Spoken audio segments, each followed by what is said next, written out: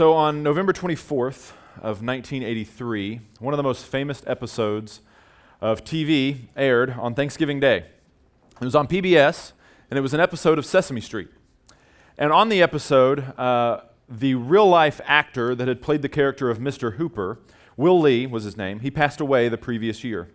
And the writers and producers were trying to figure out how they were going to address this with the children. Were they just going to ignore it and move on, or say that he'd retired? And they decided to actually explain death to their young audience on that day, that Thanksgiving Day. And so in the scene, the adults are all hanging out at Sesame Street, and Big Bird shows up with a drawing of Mr. Hooper, and he wants to give Mr. Hooper his drawing. But they have to explain to him again that Mr. Hooper has died. And Big Bird goes through various questions, asking, why did this have to happen? I don't understand. Why is he not coming back? And he doesn't like it. And Big Bird takes on the kind of the perspective of a child, a 4-year-old.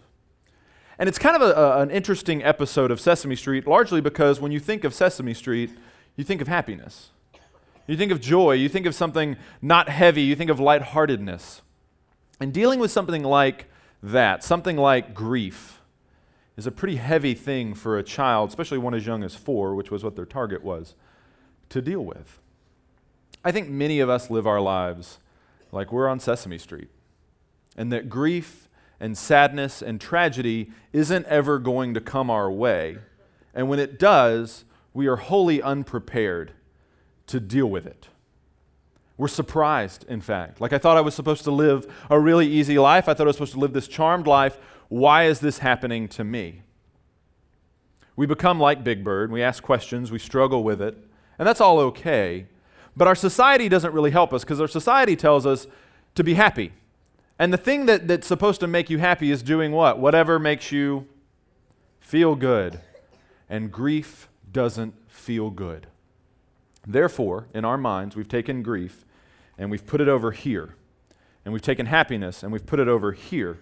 And we've said those are mutually exclusive ideas that can never touch one another.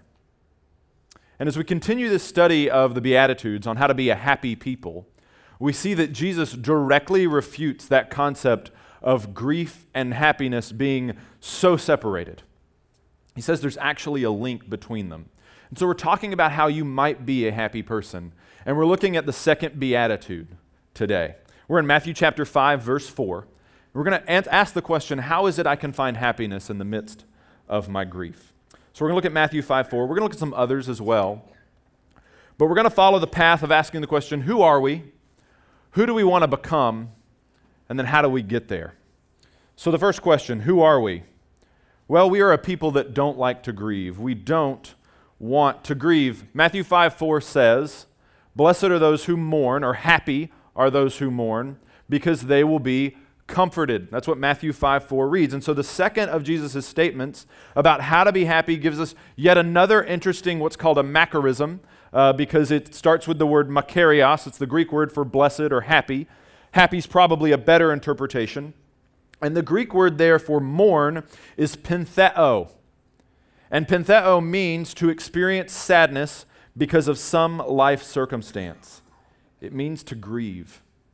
Now, when we read this statement from Matthew 5:4, blessed are those who mourn, or happy are those who mourn, because they will be comforted, it sounds weird to us. We think, wow, that's really strange. There must be a cultural difference between us in 2018 and those folks in like the 30s AD. No, it would have sounded just as strange to them as it sounds to us now. The idea that grief and happiness somehow go together would have been just as foreign of a concept to them as to us. Because we all experience life circumstances that lead us to grieve. We all experience things that make us sad, that devastate us. Jack Martin told me this week that you experience grief anytime you go through a loss. You experience grief anytime you go through a loss. This doesn't necessarily have to be the loss of a loved one, although that's usually where we encounter it, and it's usually the most extreme form that we encounter. But it can be the loss of your marriage. It can be a failed marriage. It can be a rough patch in your marriage where you recognize things are never going to be the same again. There's a new normal for us. It can be the loss of a child. And not necessarily the death of a child, but looking at the life that your child has chosen and recognizing that it's only destruction and sadness for that child and thinking, that's not the path I had for you. And we grieve and we mourn because we know that something is being lost. You can experience grief when you lose a job. That's fairly common. You have a job that you love, it's providing a good lifestyle for you, and all of a sudden, boss calls you in and says, we're making cuts, and you're gone. It creates grief. You can even grieve over something that you never had to begin with, the death of a dream. Many people go through this when they're told for the first time, you're never going to be able to have children. There's all this grief that takes place over a child that will never be born, over a dream that's dead. When you begin to think, I'll never be married, or I'll never find that job or that calling that I want, you can grieve over something that's never existed. It's called the death of a dream. And grief, what separates grief from just sadness is there's this sort of knowledge, this feeling, this sense that whatever it is that you lost isn't coming back. It's not coming back. It's not returning to me. And so grief is essentially this feeling that something is missing, something's not right, and then experiencing that feeling on repeat, constantly. C.S. Lewis said this in the middle of his grief. Part of every misery is, so to speak, the misery's shadow or reflection. The fact that you don't merely suffer, but you have to keep on thinking about the fact that you suffer. I not only live each endless day in grief, but I live each day thinking about living each day in grief. And so we're afraid to experience grief. We're afraid to even to touch it because we want to be happy. Our society tells us to be happy. Our society peddles us happiness, joy, excitement. It's very hard to sell grief and sell a product, right? Grief is something that we stay very far from. We're afraid to even touch it. And so we come to Jesus' words in Matthew 5:4, and we think probably what a lot of his disciples thought. That sounds crazy. That sounds pretty extreme. But the Bible gives us three chief reasons to grieve. Three chief reasons to grieve. You can have personal grief over a loss. You can see this in John chapter 11. Jesus receives word that one of his friends, Lazarus, is sick, and they call him to come and heal Lazarus. Well, Jesus takes his time, and Lazarus dies. And he shows up on the scene, and when he shows up in John 11, verse 32, Mary and Martha, Lazarus' sisters, meet him, and they say, Now when Mary came to where Jesus was and saw him, she fell at his feet, saying to him, Lord, if you had been here, my brother would not have died. And when Jesus saw her weeping, and the Jews who had come with her also weeping, he was deeply moved in his spirit and greatly troubled. And he said, Where have you laid him? And they said to him, Lord, come and see. And Jesus wept. At no point in this exchange, you see Mary and Martha weeping, you see the Jews weeping, and Jesus even grieves over it. At no point in this is anybody rebuked for it. Jesus doesn't say, hey, lighten up, I'm here, I'm God, I'm going to take care of this, get over it. No, Jesus enters into the grief with them. If you're grieving over something today, there is at no point where Jesus will make you feel guilty over that grief. We can grieve over wickedness in the world. Turn with me to Isaiah 61. Isaiah 61, verse 1. The Spirit of the Lord God is upon me because the Lord has anointed me to bring good news to the poor. He has sent me to bind up the brokenhearted, to proclaim liberty to the captives, and the opening of prison to those who are bound, to proclaim the year of the Lord's favor and the day of vengeance of our God, to grant to those who mourn in Zion, to give them a beautiful headdress instead of ashes, the oil of gladness instead of mourning, the garment of praise instead of a faint spirit, that they may be called oaks of righteousness, the planting of the Lord, that he may be glorified. The people of Israel are being told that Babylon is going to come in and it's going to destroy the nation of Judah, and they're going to be hauled off to exile. And there's all these judgments coming through, and there's mourning going on over all the wickedness, over all the evil in the world. And God steps in and says, I'm going to comfort you in the midst of that. It is okay to grieve, to turn on the news, to see a sad news story and just be upset and devastated by it. But it's also okay to grieve over personal sin. Psalm 51, verse 1 says this. This is one of my favorite Psalms, and it's apparently, according to tradition, what David wrote after his sin with Bathsheba. He says, 51 verse 1, "Have mercy on me, O God, according to your steadfast love, according to your abundant mercy, blot out my transgressions. Wash me thoroughly from my iniquity and cleanse me from my sin. Deliver me," this is verse 14, "deliver me from blood guiltiness, O God. O God of my salvation, and my tongue will sing aloud of your righteousness. O Lord, open my lips, and my mouth will declare your praise. For you will not delight in sacrifice, or I would give it. You will not be pleased with a burnt offering. The sacrifices of God are a broken spirit, a broken and contrite heart. O God, you will not despise." God says it is okay for us to look at our own life, to see things that we have done, where we failed to love God with all our heart, mind, soul, and strength, and where we failed to love others as ourselves, and it is okay to grieve over that. It's okay to be sad over that. Now, there's a fine line between grief and shame, and we'll talk a little bit about what that is later. But it is okay to look at your life and see places where you have hurt others and hurt God and enter into sadness about it. You don't have to just move on from it. It's actually a good grief, and we'll talk about what that is. But because we're such a people that hate grief and being really uncomfortable in any sort of situation, we typically handle grief like Big Bird. We run from it, we stuff it, or we ask questions about it, trying to discern an answer. In the episode where Big Bird learns of Mr. Hooper's death, he essentially asks 4 questions, and these are 4 questions that children typically ask when they're explained death for the first time. Big Bird asks, "Why isn't Mr. Hooper coming back?" And we ask the same question of God. Why isn't it coming back? Why don't I get restored to me the things that I lost? Why don't I get this back? Big Bird asked questions about Mr. Hooper. Mr. Hooper made him birdseed milkshakes. And he wanted to know, who's going to make my birdseed milkshakes now? We immediately turned to our needs. Well, God, this person was this way in my life, or I needed this job, or God, I kind of had my dreams pinned on this. What about my needs? Who's going to meet those needs? And we ask God that question just like Big Bird. We say we don't like it. We say, "God, why is this making me sad? It says in your word that you're supposed to bring us joy and you're supposed to bring me happiness. Why am I sad, God? I don't like this feeling." Or we just say we don't understand. God, everything was just fine. I had a job and it put food on the table, and we came to church and we worshiped and we did our best to love you according to what you said. Why have you done these things to us? And we grieve. There's nothing wrong with feeling those feelings. But if we just stay there, then we'll never learn what grief can teach us. We'll never engage with what grief can offer us. And Jack Martin, who's our pastor of ministries, one of our pastors here, he has some words to say about what grief might show us. Watch the video of Jack.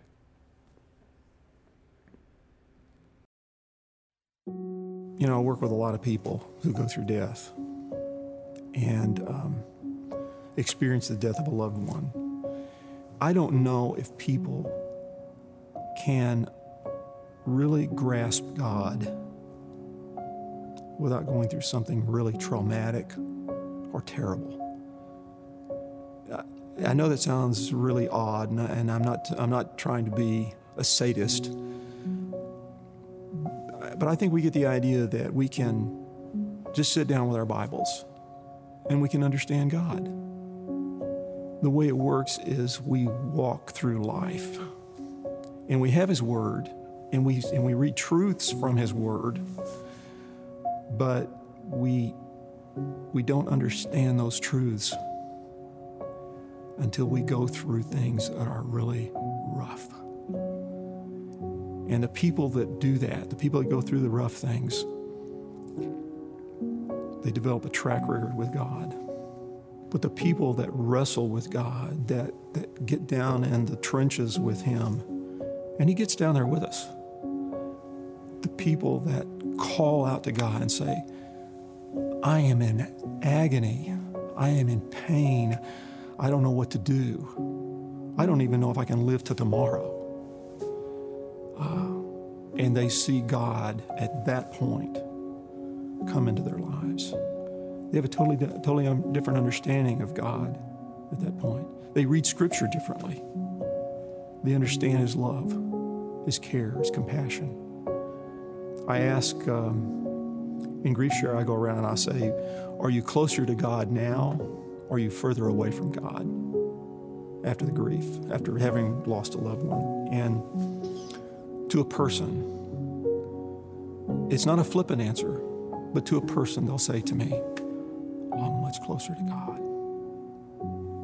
Because we can't be closer to God until we walk with Him, until we allow Him to walk with us through terrible times, through this life that we live.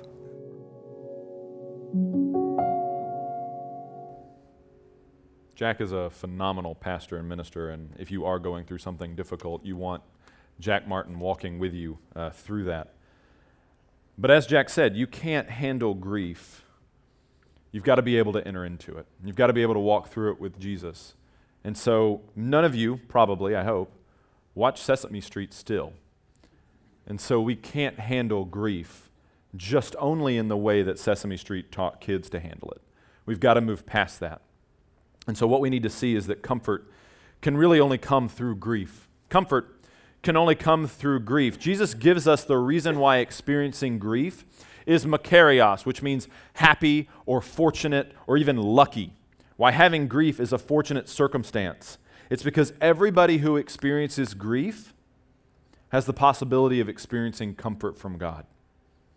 Without grief, without experiencing pain and sadness, you'll never know the joy of comfort. Now, I'm not trying to say that God inflicts upon us pain and suffering so that we'll come to Him. That is a little bit of an abusive relationship, that God doesn't do that. But when we encounter pain and suffering in our lives, God does desire for us to come to Him. There's a movie, a great movie. It's a Pixar movie, of course, because all great movies are Pixar movies. It's called Inside Out. And so it's from 2015. I'm going to do spoilers. You're late to the game. I'm sorry. But in the movie, it's directed by a man named Pete Docter. And if you don't know who Pete Docter is, he is a believer. He's an evangelical Christian. And so if you wonder of the Christian themes in Pixar movies, you're probably right. They're there. And in the movie Inside Out, it's dealing with emotions and kind of the emotions that drive us. And so the story is told about an 11-year-old girl and the emotions that are inside of her. And so there's 5 emotions that are discussed or that are shown. Joy, sadness, fear, disgust, and anger, who's my personal favorite. And they're kind of controlling her. It's almost like they have control of like this automaton. And at one point in the movie, joy and sadness get sucked out into the other parts, and they get taken out of the control room. And Joy is constantly in charge, trying to make sure that the little girl is as happy as she possibly can be. And so she relegates sadness to a corner of the control room. Don't touch anything, don't mess with anything. And it's a really great film because as the characters develop, you realize that a lot of the memories that make the little girl her, and a lot of the memories that are thought of so happily, actually started out in the midst of sadness. And so Joy finds out that a lot of her favorite memories are actually sadness's favorite memories too, because they started off sad and they become happy. And what changes the memory from sadness to joy, from sadness to happiness, is this idea of comfort. There's a moment where her family or friends come around her and comfort her. And so the Bible has a lot to say about comfort, primarily in 2 Corinthians 7. Let's look at 2 Corinthians 7. We'll be there for a little bit, but we see how we get comforted. One, we're comforted by God when we grieve a loss. When you grieve a loss, you're comforted by God. Look at verse 5 of chapter 7. So even when we came into Macedonia, our bodies had no rest, but we were afflicted at every turn, fighting without and fear within.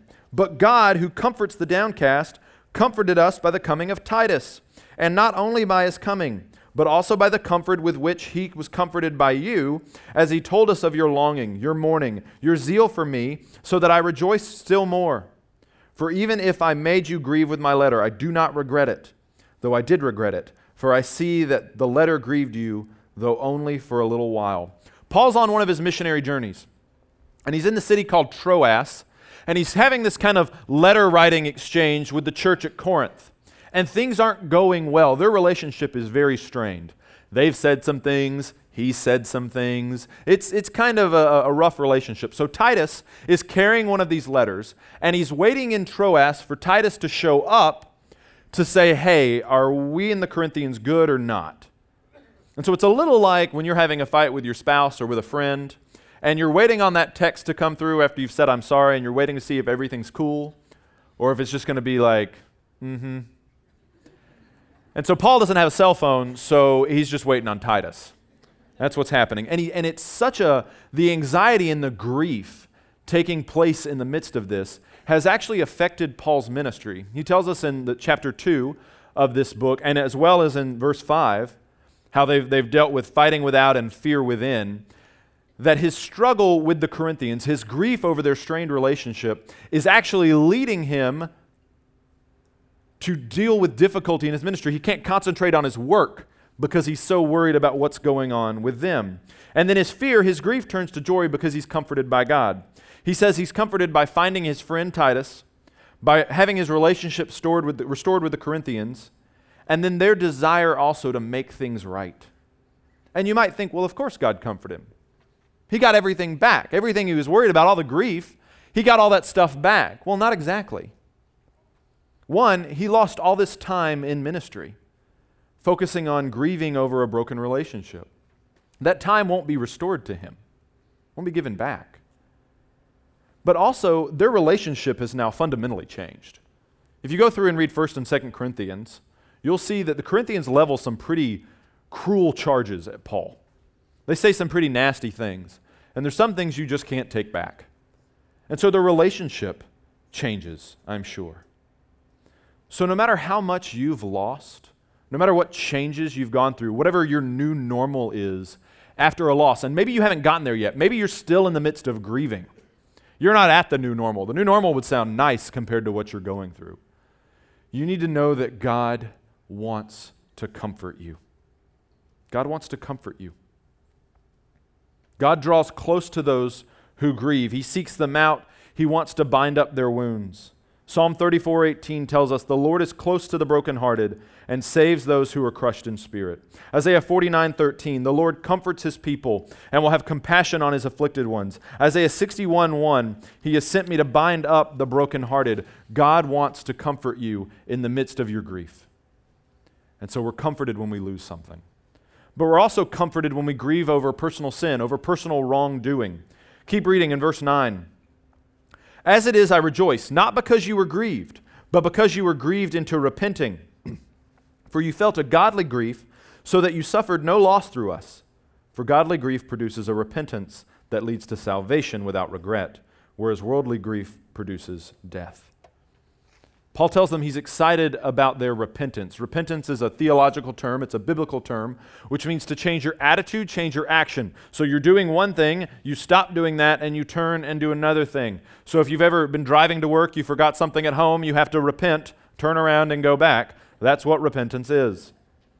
And so when we run from any kind of grief or discomfort in our life, when we take grief and any feeling of grief, any kind of discomfort, and we shove it down or we run from it, we're actually creating a situation where we not lose, but we deaden our ability to feel conviction for sin. And so if you're a believer in Jesus Christ, you have the Holy Spirit living inside of you. And the Holy Spirit, one of his jobs amongst many, is to convict us of sin. One of his other jobs is to comfort us. And so his conviction, if we run from grief, if we run from sadness, if we run from discomfort,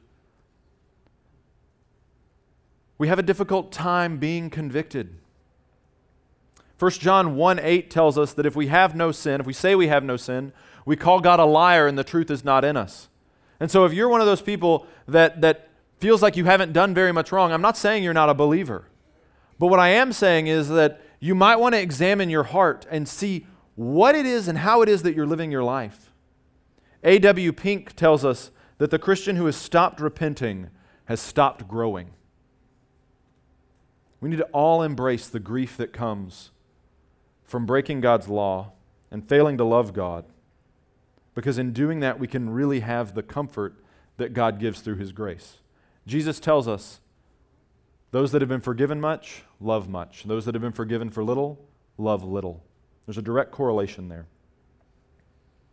And so we now, because we've been comforted, we have a job to do. Our job is to comfort others.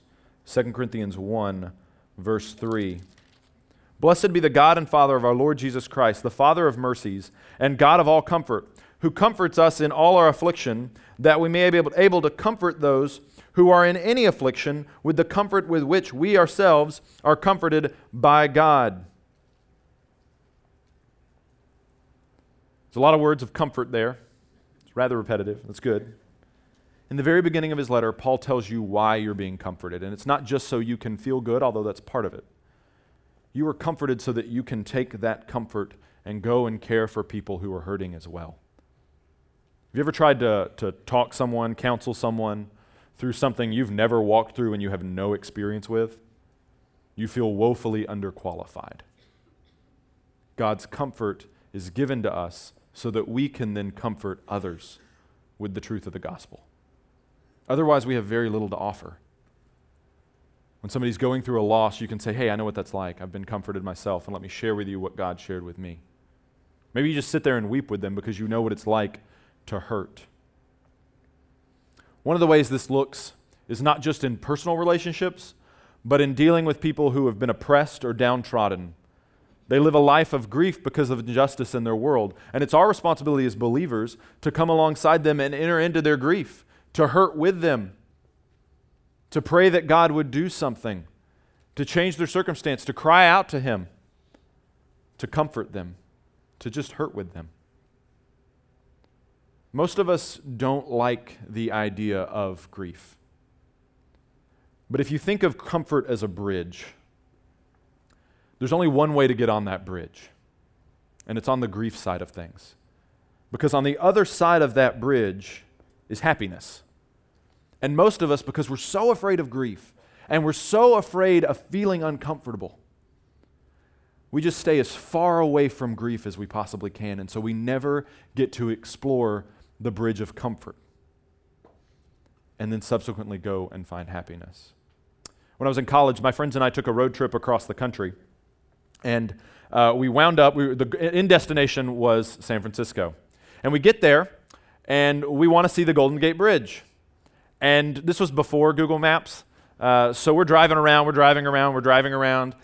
and we're like, we're where it says it's supposed to be, but it's not there. And then one of us, I don't remember who it was, says, I think I see some gold over there, some red or whatever it is. Gold is probably not the best color description. If you work for Sherwin-Williams, you can tell me what it is. And so we look and we see that the bridge is completely shrouded in fog.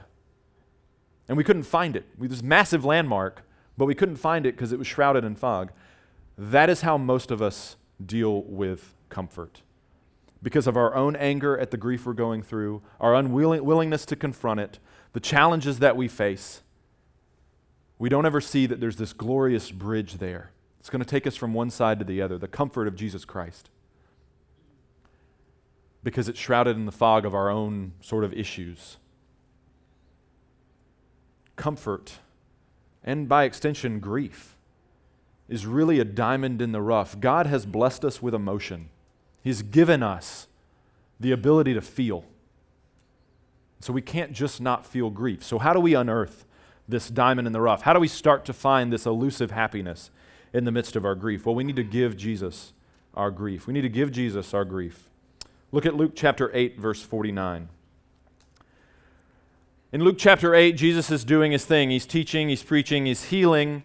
And there's a man of standing in the synagogue who comes to him. His name is Jairus. And Jairus comes to him and says, my 12-year-old daughter is sick. I need you to heal her. And so Jesus says, okay, cool, I'll go with you. And so he starts walking with him. And Jesus gets sidetracked, he gets distracted. There's a woman that needs healing. And on their way, he gets news that the girl has died. And that's where we pick up the story in verse 49 of chapter 8. While he was still speaking, that's Jesus, someone from the ruler's house came and said, your daughter is dead. Do not trouble the teacher anymore. But Jesus, on hearing this, answered him, do not fear, only believe, and she will be well. And when he came to the house, he allowed no one to enter with him except Peter and John and James, and the father and mother of the child. And all were weeping and mourning for her. But he said, "Do not weep, for she is not dead but sleeping." And they laughed at him, knowing that she was dead. But taking her by the hand, he called, saying, "Child, arise." And her spirit returned, and she got up at once, and he directed that something should be given to her to eat. And her parents were amazed, but he charged them to tell no one what had happened. We don't know much about Jairus. We don't know what it was like. We don't know what he did on a day-to-day basis, but we do know what he did on the worst day of his life. He went and found Jesus. On the worst day of his life, we know he was grief-stricken, and he went and found Jesus. And we know that halfway through that journey, on the way of bringing Jesus back, he got news that his mission had failed. Imagine that feeling and thinking, oh my gosh, if I had just left a day early, if I had taken it more seriously, if I had just done something. We know that the people around him told him that Jesus couldn't help him because the girl was already dead. And we know that everybody else told him to just grieve over the girl. I don't know where you're at today, but you need to be like Jairus, and you need to give Jesus your grief. You need to give Jesus your grief. And this won't be a natural act, because we want to hold on to our grief. We're afraid to give our grief. We're afraid to encounter our grief. And so it's only through the power of the Holy Spirit that you can hand over to Jesus those things that you hold so tightly. And emotional pain and emotional trauma is something that we are very sensitive about. We're like a cornered animal. We don't want anyone to touch it. And so we're afraid to give Jesus our grief. But the voice of the Holy Spirit calls out to us, just like Jesus told Jairus, don't be afraid, just believe. Don't be afraid, just believe. It's only through the power of the Holy Spirit that you can ever hope to believe and accept that happy people grieve. And so it's in turning to Jesus that we find that our grief can turn into happiness, that we can cross that bridge of comfort. So how do we do this? One, we need to give the grief of our failings to Jesus. We need to give the grief of our failings to Jesus. 1 John 1:9, which comes after 1:8, tells us that if we confess our sins, He's faithful and just to forgive us our sins and cleanse us from all unrighteousness. Look, if you've never confessed your sins to Jesus, you need to do that today, because you have no opportunity for comfort. The grief that you feel over doing things wrong can't be comforted by God, because they're comforted through His Son on the cross. Jesus Christ died on the cross for your sins and was raised to life so that we might be comforted, so that God doesn't just have to say, yeah, you feel bad about your sin. But instead of saying that, God says, it's okay. Come, let me bind up those wounds. And so if you've never done that today, my hope is that you do confess, that you do turn to the Lord and say, God, I'm sorry. I know I've done things wrong, and I pray for healing. I'm sorry. And He is faithful and just to forgive us of our sins. If you're a believer, guess what? Confession and repentance isn't a one-time action. It's something we need to do regularly. It needs to be something, a part of our daily walk with Christ, because we daily do things wrong. It doesn't mean you're not this awful person. It means you've been saved and you're being sanctified by the gospel. But one of the ways in which we're sanctified is through repentance, through confessing, through letting the light of the gospel shine on places of our life that are dark and that we're ashamed of, and saying, God, I'm ashamed of this, but I need healing. And God says, don't be ashamed. The difference between grief and shame is purely this. Grief drives you to God and says, God, I'm so sorry, please heal me. Shame makes you want to hide in the corner and you run from God. Grieve your sin. Don't be ashamed of it. Grieve it. So how do we do that? We change our attitude. Like I said, be grieved by your sin. Don't blow it off. And don't rank your sin and think, oh, well, I said something terrible to my wife, so I should probably apologize to her and the Lord about that. And so the next time it comes around, you don't say anything, but in your heart, you're thinking the exact same thing. According to Jesus' Sermon on the Mount, which we're studying in the Beatitudes, that's still sin. And so we need to confess that. Maybe not confess that to your wife. You can keep the peace a little bit. But confess it to the Lord. Change your actions. Don't keep doing the same thing you do over and over again. Pray about it. Ask God to help you. Change your story. Stop showing other people that you're perfect, or because you're not, and we know it, you know it. Tell people about your sin. You don't have to wear a shirt that tells everybody what it is, but you can maybe confess to one or two close friends and get restoration. Give the grief of your loss to Jesus. Some of you today are just like Jairus. You've lost something. And I don't know how to tell you any more clearly, but Jesus wants to help you in the midst of your hurt. These are not small things to him. They're not meaningless things to him. Jesus wants to bring comfort. And so all I can offer you today, because I don't know your specific situation, is that God is always good. No matter what you're going through, he is always good. And you need to repeatedly tell yourself that, because it's hard to believe in the darkness. God is always good and he always cares. Don't doubt in the darkness what you've heard in the light. And one day God will restore that which you have lost. It may not look like what you thought it would. But if you are a believer in Jesus Christ, one day Christ will return in a new heaven and a new earth, and we will have restored to us those things that we've lost. Again, it might not look what you thought it would look, but there is restoration. And we need to give the grief of our world to Jesus. You turn on TV and there's really tragic things. We need to pray. We need to intercede for our world. We need to pray that God would change things. The psalmist constantly called out, "How long, O Lord? How long? How long? How long will you let this go on?" And we need to do the same, crying out to God, "How long, O Lord, are you going to let this happen?" Look, you know what finally made the producers of Sesame Street deal with the subject of grief? It was that they knew that the kids would notice that Mr. Hooper was gone. And they knew that kids needed to be taught how to dealt with grief. And we also need to learn how to deal with grief. It's okay to grieve. Jesus tells you not only is it okay to grieve, but there's a bridge to cross of comfort that can lead you into happiness if you'll just let Jesus do this. I know you don't want to hurt. I know you want to run from it. I do too. I don't want to feel that way.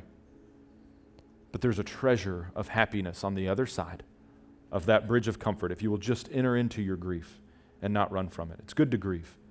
Happy people grieve. So grieve. Grieve over what you've lost. Grieve over what you haven't yet lost.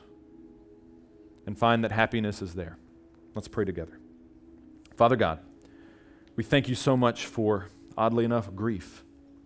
Giving us the ability to mourn and to weep. And we see you even grieving, Lord God, over your people, over their sin, and over the way the world is not perfect the way that you had intended.